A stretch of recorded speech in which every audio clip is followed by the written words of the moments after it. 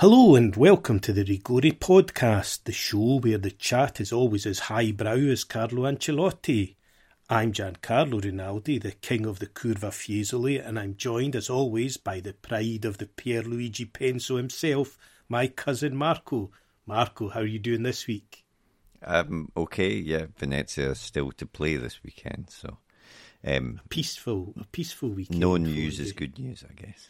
I guess it is, although you've been on a tear. It's true. By Venetian standards of late. So, maybe that was not... Yeah, no, we record on the Sunday night and Venezia not in action till Monday with a big match away to Perugia. I noticed a few away wins in Serie B this weekend, so you'll be hoping that trend continues. Yeah, definitely. I mean, it's a game that we should be winning, especially now, given our recent form.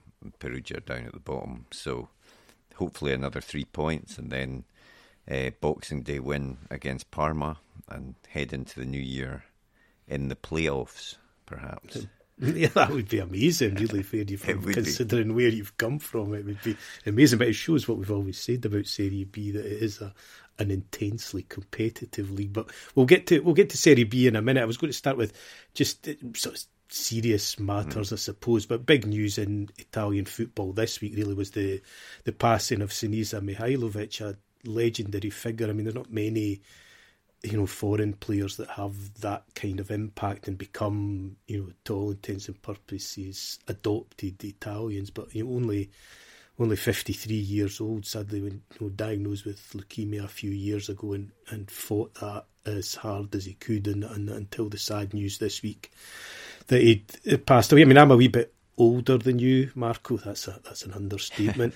And I mean, I can remember that sort of Red Star Belgrade team of the early 90s, I suppose it was, that he was part of. And looking back, you think it was like another era of football, really, to think of a team like that from one country, made up of players from one country, winning what was the Champions League equivalent of its time, where Mihajlovic was there with Dejan Savicevic, Robert Prosinecki, other Darko Panchev, who came to Italy as well, didn't do quite so well, but just an amazing side. And then kind of Europe sort of cherry picked the best of them, and he came to Italy with Roma, Sam. I forgot about his Roma. I was looking back to say.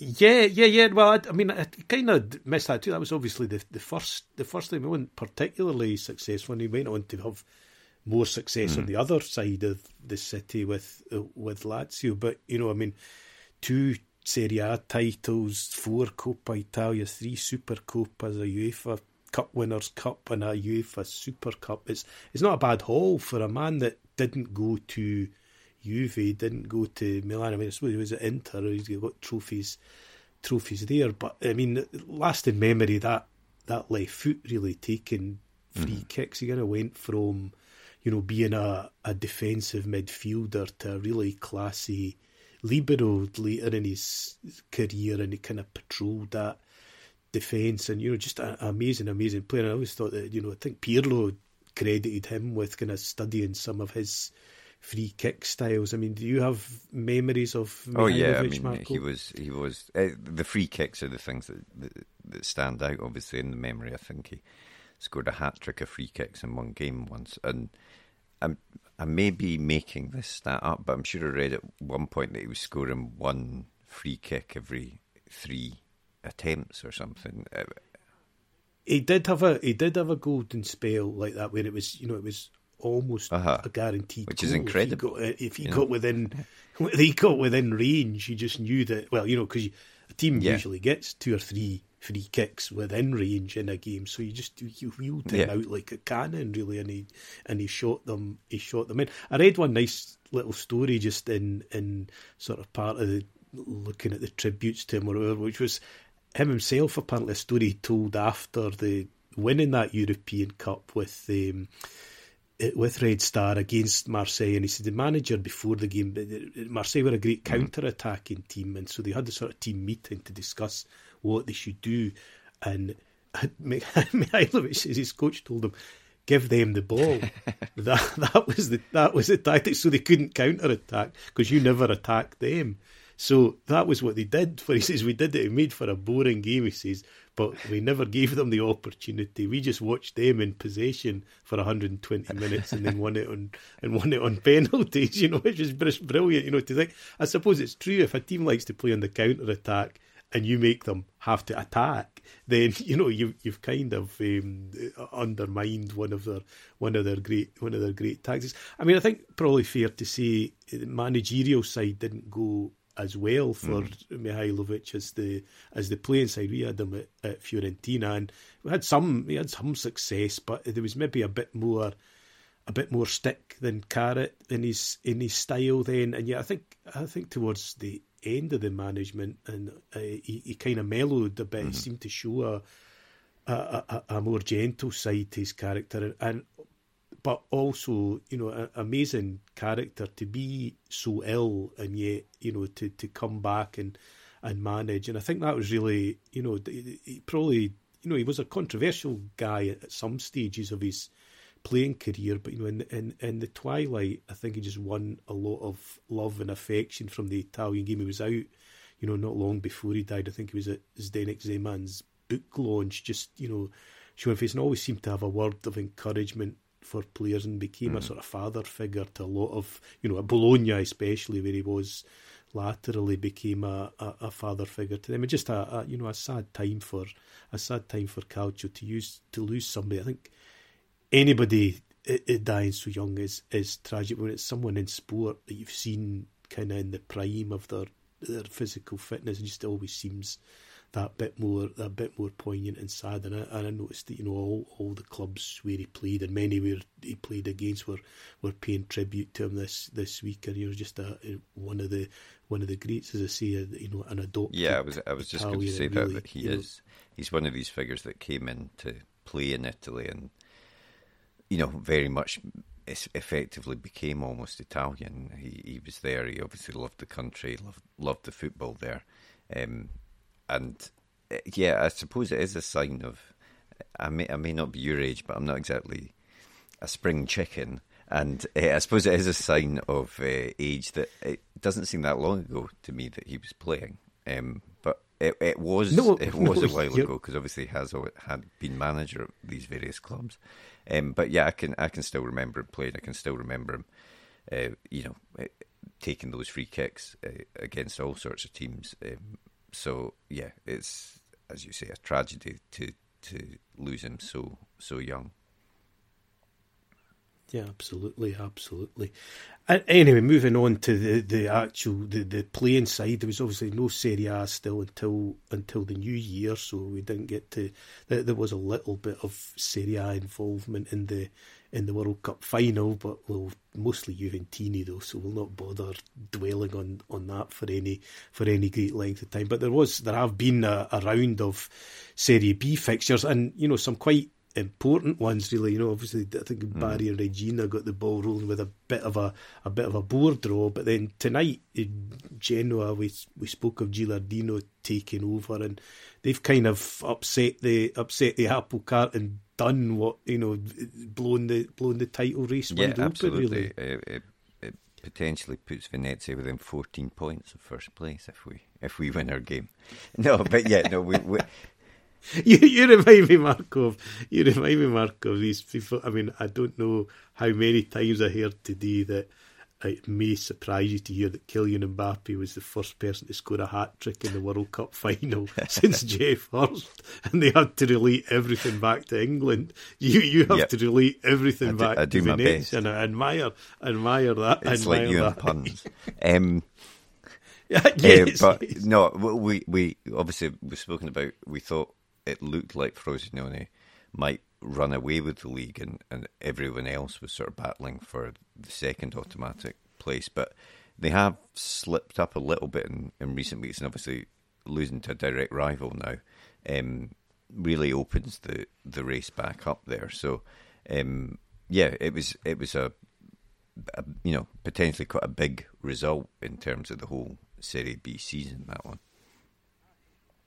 No, I mean, it's funny, I think I noticed that teams that I had kind of not written off at the start, but a lot of the teams that got off to bad starts, Venezia included, seem to be hitting form now. Pisa as well, I noticed had a good 3-0 victory over Brescia. I think that's a big result for them. I know Sud Tirol just keep ticking away as well, which is it's probably a mark of how competitive Serie B is. Really, you just get teams like that keep coming in and keep knocking out results. And Daniele De Rossi managed to win as well with Spal. So, that's shows you that anything's possible, really. That they kind of, after, I think it was 7 attempts or something, they managed to get their win. Como got a win too. So, the teams that have been kind of having a hard time of it have actually managed to turn to bring it back to Venezia. Let's hope it doesn't continue tomorrow night in Perugia's case. Oh, well, yeah. Yes. Well, I was going back. I mean, I was saying there were a lot of away wins, so I was hoping you would be hoping that trend does continue. Well, we've not mentioned Venezia for at least 3 milliseconds, so let's get on to them, Marco. I was interested to know, obviously a bad start to the season. Things have picked up now. But we're in the festive season. It's the time of giving gifts. I mean, if it was in your power to give any gift to the team of your heart on the Lagoons, what would you like to see? Be it a player staying, be it whatever it might be. What would be the one biggest thing you'd like Venezia to get over this? A new social media manager, perhaps. But if we're looking on the footballing side of things, then I think we definitely are missing a midfielder. We've got decent midfielders. Chernigoi, Tesman's coming on to a game, as I spoke about last week, but we are really missing that sort of creative midfielder, whether it's a deep-lying player or someone playing behind the front too, but we could do with more creativity in the midfield, and I think that would make a massive difference to the team, to be honest. So, if I'm only getting to pick one player or one position, then that's what I would go for. Yeah, I think so. I mean, is there any danger of anyone being lost in January? I mean, do you think, did you manage to conceal them in that bad start? I was going to say, is anyone that desperate? To hide? I'm not entirely sure. That's what it is. This could be a good tactic, really, to get off to a bad enough start and just get into form so late that nobody's going to come looking for your players. I mean, if you were giving out an award, a sort of halfway award, is there anybody you'd say gets away with better than pass marks for the season so far? Jorodin, our goalkeeper, and Zampano, the fullback that we signed, I would say they've probably been good, but also got to say Poyampalo, after a bit of a slow start, has started to fit in. He's what I like about him is that he's very direct. If he gets even a sniff of having a chance, he's just going to blast the ball very hard towards goal, which can be frustrating sometimes. But I like the directness that he's got and the physicality about him. But like I say, it would be good if he had someone to play passes to him to give him more opportunities to do that. Absolutely. Well, I mean, and flipping that question around for Fiorentina's purposes, just to give you my own Christmas gift to Fiorentina would be a big box to hide Sofian Amrabat inside, so that no one else can come and sign him in January, because that is a big worry for Fiorentina. Not that our form not been brilliant either. At the start of the season, that's been very, very inconsistent, but at least made progress in the Conference League, and obviously another big round of heavy demand and fixtures lies in store. But I mean, not everyone has kept the television switched off for the last month like you, Marco, and some people have watched the World Cup, and he's had an outstanding. That's very odd. Yeah, he's had an outstanding tournament for me. Morocco were certainly the surprise package of the World Cup. He was absolutely gigantic for them, including a pin-up tackle I on did Kylian actually see that, in fact. Mbappe. Yeah. You see, if you saw that footage, it's amazing because he sort of pins his ears back. I mean, he's about 12 miles behind him and manages to, and I think clearly realised that Mbappe was outside the penalty box and thought, I've got a free hit here, I might as well go for it. And the referees were, fairly permissive, I would say, through the World Cup, and he took out everything in the old school tackle and then came away with the ball. He did get nutmegged later, so it wasn't a perfect performance, but it was still a good performance. Is he under contract? Like, say a big English club or Spanish club comes along, at least his value will have been raised a lot. They would get money, yeah, they would get money. So that's not, that's not such an issue. It's just that thing of always having to rebuild, which you know well as a Venezia fan, as a fan of any team other than a giant. You're so often forced to, be it Vlahovic, be it Chiesa. It's usually Juve that's signing them from Fiorentina, but whoever it might be, I just feel we've almost just kind of got a pattern, a sort of set kind of established formation and style of play, and he's right at the heart of it, and it would be painful to have to undo all of that and start again. I mean, having said that, if you can get big money, then I hope, which hasn't always been the case at Fiorentina, I hope that they've got a plan in mind of how to replace him. But given that he was, people were so irate when Lucas Torreira wasn't kept in the summer, he's come in, done the job, if anything, I would say better than He hasn't scored quite the goals of Torreira, but in terms of overall performance, just that mopping up in front of the defence, I mean, a good player, and maybe, I hope not too many people listen to the podcast, because I was trumpeting on about him before the tournament, so maybe I've played part in my own downfall. But if I was in Florence, that would be definitely my